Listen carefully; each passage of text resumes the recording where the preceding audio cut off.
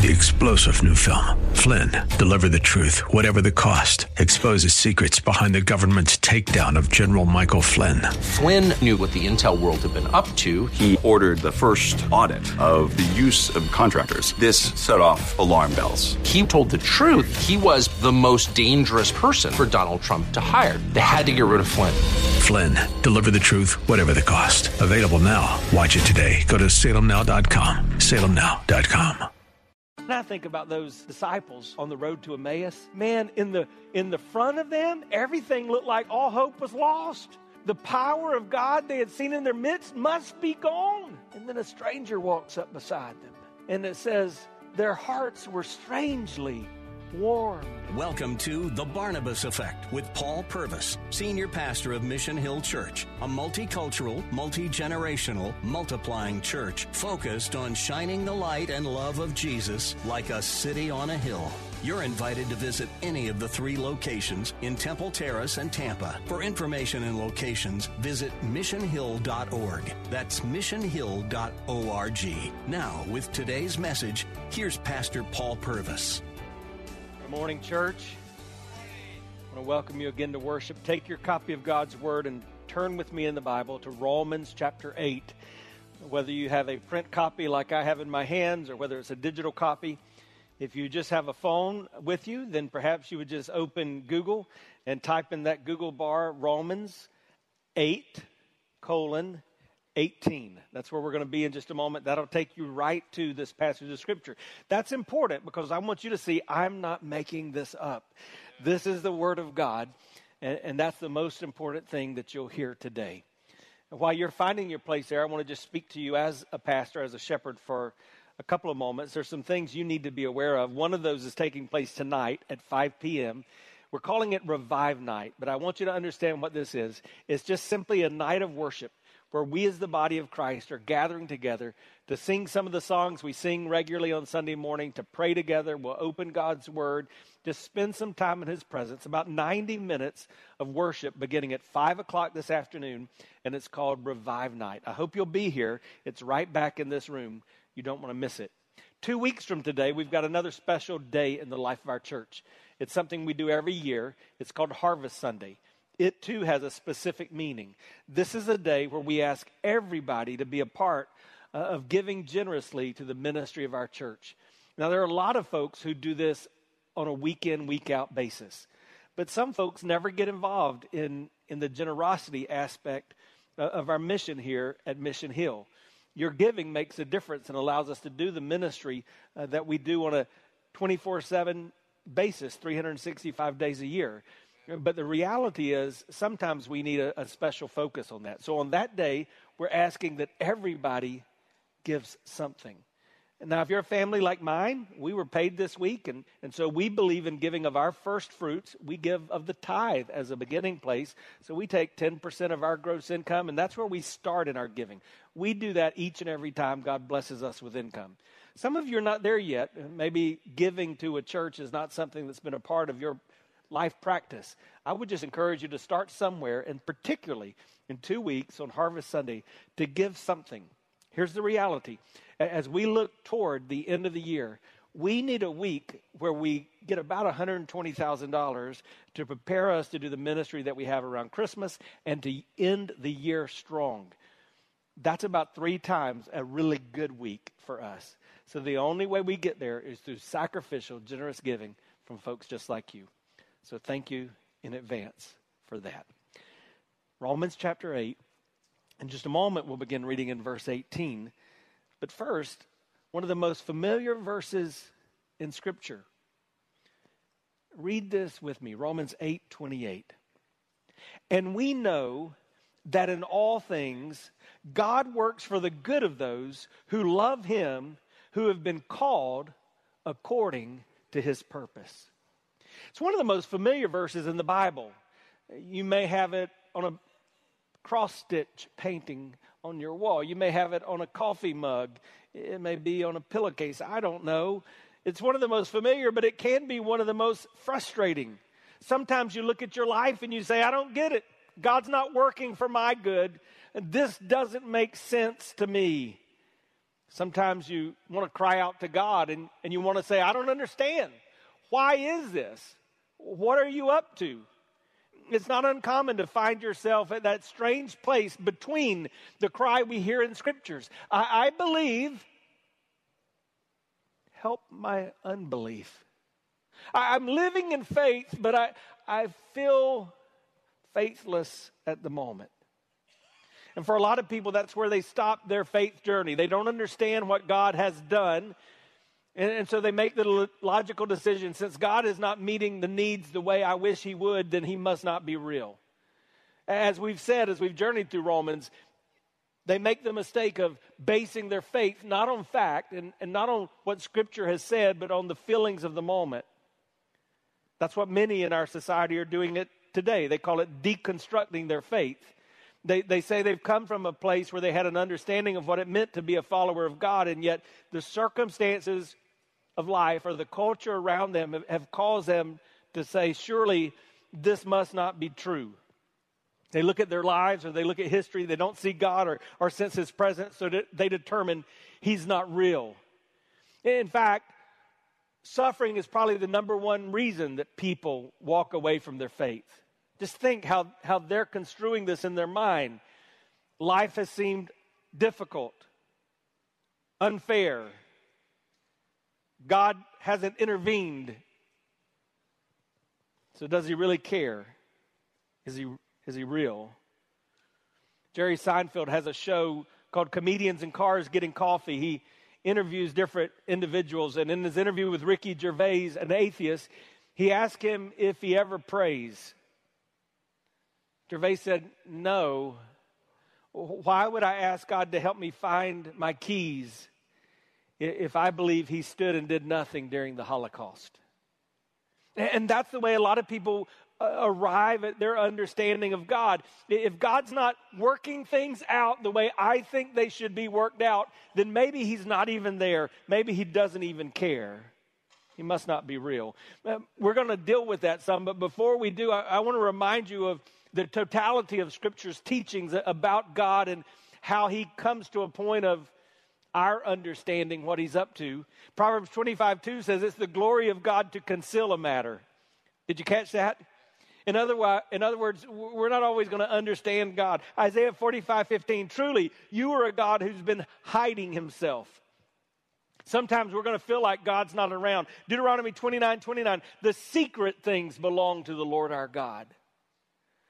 Perhaps the most familiar one, Isaiah 55, beginning in verse 8, for my thoughts are not your thoughts, neither are your ways my ways, declares the Lord. As the heavens are higher than the earth, so are my ways higher than your ways, and my thoughts than your thoughts.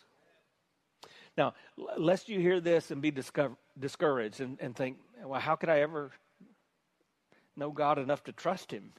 How could I ever wrap my mind around a God who doesn't want me to know what he's up to? Let me remind you how Scripture teaches this whole thing ends. In 1 Corinthians 13 and verse 12, it says, for now we see only a reflection as in a mirror. Then we shall see face to face. Now I know in part, then I shall know fully, even as I am fully known. You see, the faith life for the person that runs after Jesus is that balance between now and then. Understanding that there's more to this life than what I see right now. There's more that I'm going to experience than what I'm experiencing right here. The philosopher Soren Kierkegaard put it this way, life can only be understood backwards, but it must be lived forwards. And sometimes on this side of heaven, we never understand what God is up to. And sometimes we never will. But Romans 8 gives us some theological and scriptural foundational understanding to help us navigate what we do when it seems like God's not making sense. So I'm going to read that, but first let's pray once more. So Father, in the name of Jesus, speak.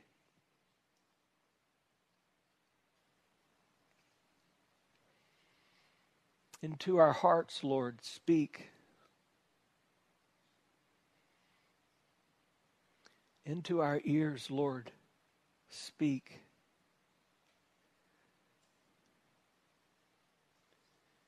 into our mind. Oh God, speak. We desire to hear from you, and we're listening. So Lord, let the words of my mouth and even my thoughts be pleasing to you, and may we walk away with a clear understanding of your redeeming power. May you redeem this time for our good and your glory. And may you do this in the name of Jesus. Amen. Hi, I'm Paul Purvis, the lead pastor of Mission Hill Church, right here in Tampa Bay.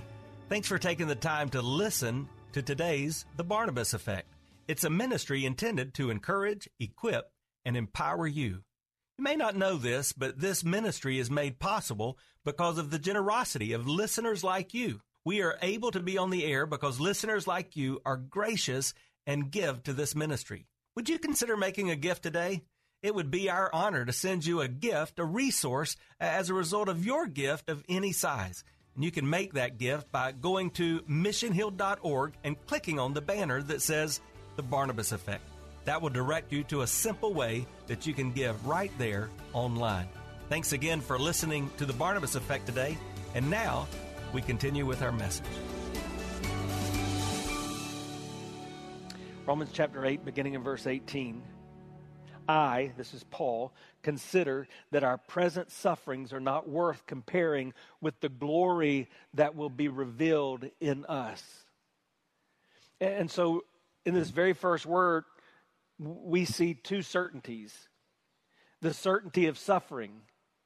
There will be suffering in this world. You will face things that you don't understand. There will be things you encounter that seem unfair. Scripture makes that clear. But the flip side of that coin is that is not all there is. There is more to the story. In fact, it calls it glory. You could look at this whole passage and you could see it as a description between our groans to God's glory.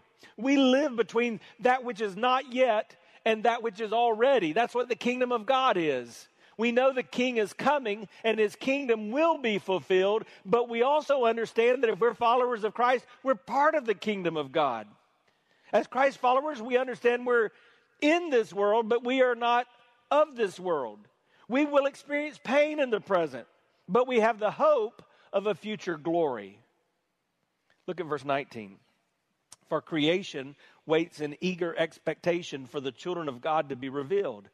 For the creation was subjected to frustration, not by its own choice, but by the will of the one who was subjected it, in hope that the creation itself will be liberated from its bondage to decay and brought into freedom and the glory of the children of God. Now, what is that all about? Paul's taking us back to something he taught us in chapter 5 and verse 12. Let me just read that to you so that you can be reminded. Therefore, just as sin entered the world through one man, and death through sin, and in this way death came to all people because all sinned. What's he saying? God created a perfect world. That's the beginning of the book. In the beginning, God created the heavens and the earth. And then he went on this 6-day creating spree where everything he touched was magic. It was fire. It was good. And God created everything and said, that's good. And then he created man and woman. He said, oh, no, that's really good. And then he took man and woman, the crown of his creation, and he placed them in his creation, paradise, the Garden of Eden. And he said, you can do anything you want to in here except this one thing. Leave this one tree alone.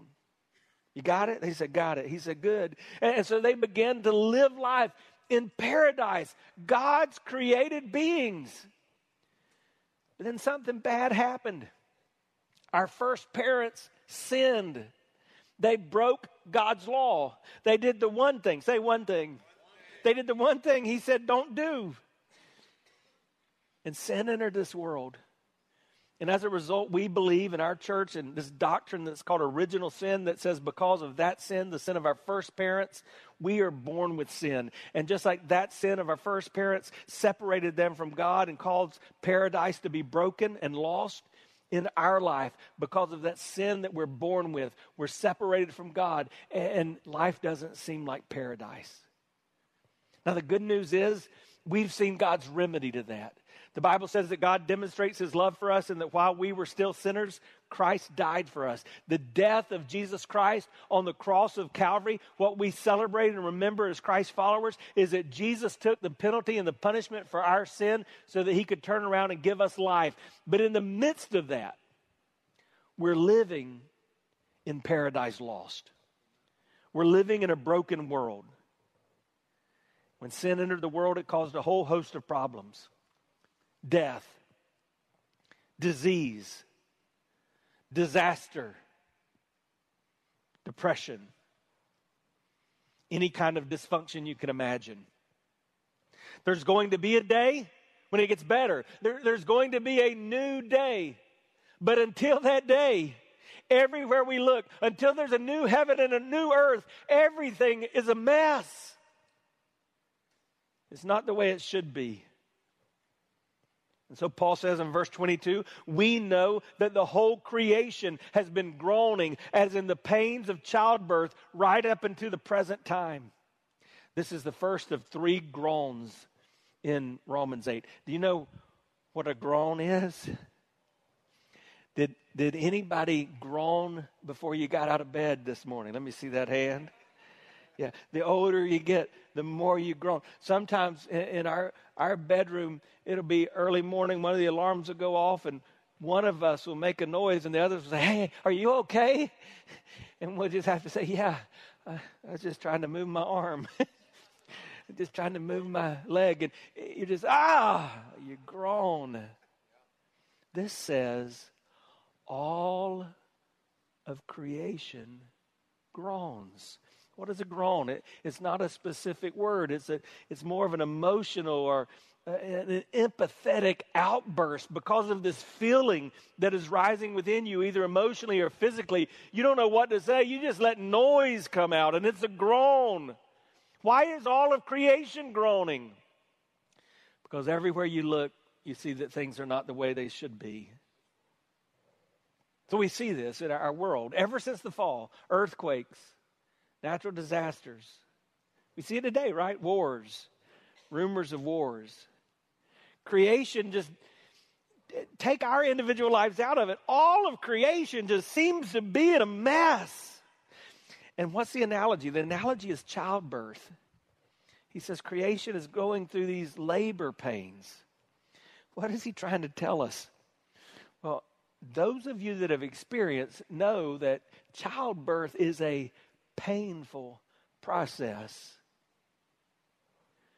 I remember when our first son, Micah, was to be born, and his due date was quickly approaching, and Kimberly was just getting more and more uncomfortable. And then that due date came, and it passed, and she was more and more uncomfortable. And we were just trying to do anything we could to help make that baby come on into this world. And so we had heard, if it's a full moon, get out and walk in the moon, and that's going to make the baby come. So it was a full moon in Montgomery, Alabama, and we would go and we'd walk around the block. And I can remember even saying, hey, lift up your shirt so the moon rays will get on it. Make that baby come. I mean, you want to do anything to make that discomfort stop. I can remember when Luke was born down at Sarasota Memorial. And again, the same thing. Now I had seen, this was the 4th time I was watching my wife in all of this pain. And I was trying to empathize with her. I'm not sure she felt the empathy that I was trying to offer because she was feeling the pain. And, I was in pain too. I was getting hungry. And so I remember one day in Sarasota, I said, I'm hungry. And she said, go get something to eat. And so I said, all right. So I just walked across the street, and she loves Mexican and I love Mexican, and they answered a prayer. There was a Tijuana Flats, and I went in Tijuana Flats, but I wanted to be with my wife because she was in pain. And so I got my Tijuana Flats to go. And I remember, I'll never forget walking into that hospital room with that smelly Mexican food, and my wife looking at me, and in another otherworldly voice said, get out of here. She was in pain. Now, why is he saying the pains of childbirth? Listen, when you're going through the pain of childbirth, you know that eventually you're going to be delivered from that. And when you're delivered from that, there's a new life on the other side. Do you see what Scripture is teaching you? All of creation is groaning like the pain of childbirth. And in the moment, it's painful, but a new life is coming. In the moment, it may feel like it's killing us, but a new life is coming, and He will make all things new. So you're not alone. All creation is groaning. But, look at verse 23. Not only so, but we ourselves, who have the first fruits of the Spirit, we groan inwardly as we wait eagerly for our adoption as sonship, the redemption of our bodies. For in this hope we were saved. But hope that is seen is no hope at all. Who hopes for what they already have? But if you hope for what we do not yet have, we wait patiently for it. He's saying all creation is groaning, but make no mistake, I know it. We are groaning. You are groaning. Paul is saying, hey, I recognize you're walking through things that you don't understand, that you disagree with, that you wish were not the case. And so you groan because you don't know what else to do. So what do we do? Well, a farmer would understand this term he used, first fruits. The farmer would take that seed and put it in the ground, and he would till the ground, and he would water the ground, and eventually that seed would begin to produce a crop. And biblically speaking, the people who followed after God were taught that when that first fruit of the crop begins to come up, that was an opportunity for them to thank God for His presence and provision in their life. And so that's where we get the biblical principle of giving generously of the first fruit. So you recognize that God's the giver of all of it, but the best and the first I'm going to give to Him. And by the way, that's why when we get paid, the first thing we do is make sure we've given back to the Lord through His local church. That's our first fruits. But what does it mean in this passage? He says, you have the first fruits of the Spirit in you. Well, he's reminding us what he would say later in Scripture. One day, we're going to see Him face to face. But until that moment, guess what? You're not left alone. When you become a follower of Christ, what have we already learned? The Holy Spirit of God indwells us. And He never leaves us. He never forsakes us. That's the first fruits of God. We've got the presence of God with us. When we're groaning, when we don't know how we're going to make it, we have His presence. Do you understand how big a deal that is? Now, we're saved when we're justified. And when we're justified, we're saved from that penalty of sin. We're being saved as we're sanctified. And when we're sanctified, we're saved from the power of sin. One day, we will be saved and we'll be glorified. And when we're glorified, we're saved from the presence of sin. We're not glorified yet, but we're looking forward to that day. Until that day, we have the Holy Spirit within us telling us what's coming our way. If you're walking as a child of God with the Spirit of God, your communion with the Spirit in your life, whether it's through reading His Word, through worshiping Him in praise, through praying together, that communion of the Spirit what should be what keeps you going, because you realize, oh, what a foretaste of glory divine. But in the meantime, he says, we've got these unredeemed bodies. How many of you know your body's unredeemed? Yeah. What am I saying? Well, I'm simply saying, look at me. It ain't getting any better. Now, you can go see a plastic surgeon. You can get all the fake help you want, but it ain't getting any better. You came with an expiration date. And one day, this, what the Bible calls an earth tent, this physical body, it's going to cease to exist. Now, here's the good news. You're not a body. You understand that, right? Some of you spent way too much time in front of the mirror this morning because you think you're a body. You're not a body. You're a soul. And your soul is going to spend forever somewhere. But this body, it's unredeemed. Now, we're promised that one day we're going to get a redeemed body. Just like Jesus. Our body will be redeemed. Thank you, Jesus. No more groaning because of the aches and the pains of the body, right? But until that day, we're wearing down.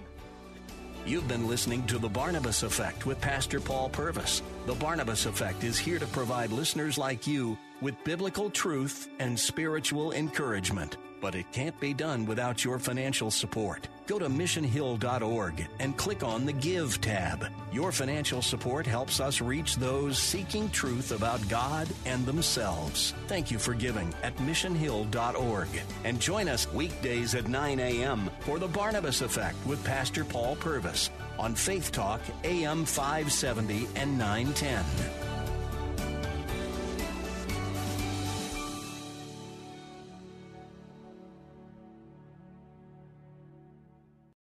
Three-star General Michael J. Flynn, head of the Pentagon Intelligence Agency, knew all the government's dirty secrets. He was one of the most respected generals in the military. Flynn knew what the intel world had been up to. He understood its funding. He ordered the first audit of the use of contractors. This set off alarm bells.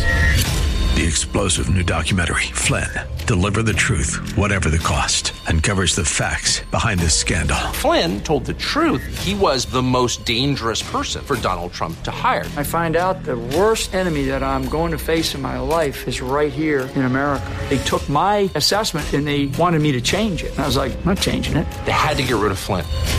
With in-depth interviews, archival footage, and never-before-seen personal records of the man behind the headlines. I just felt like I was drowning. Flynn, Deliver the Truth, Whatever the Cost. Available now. Watch it today. Go to salemnow.com. salemnow.com.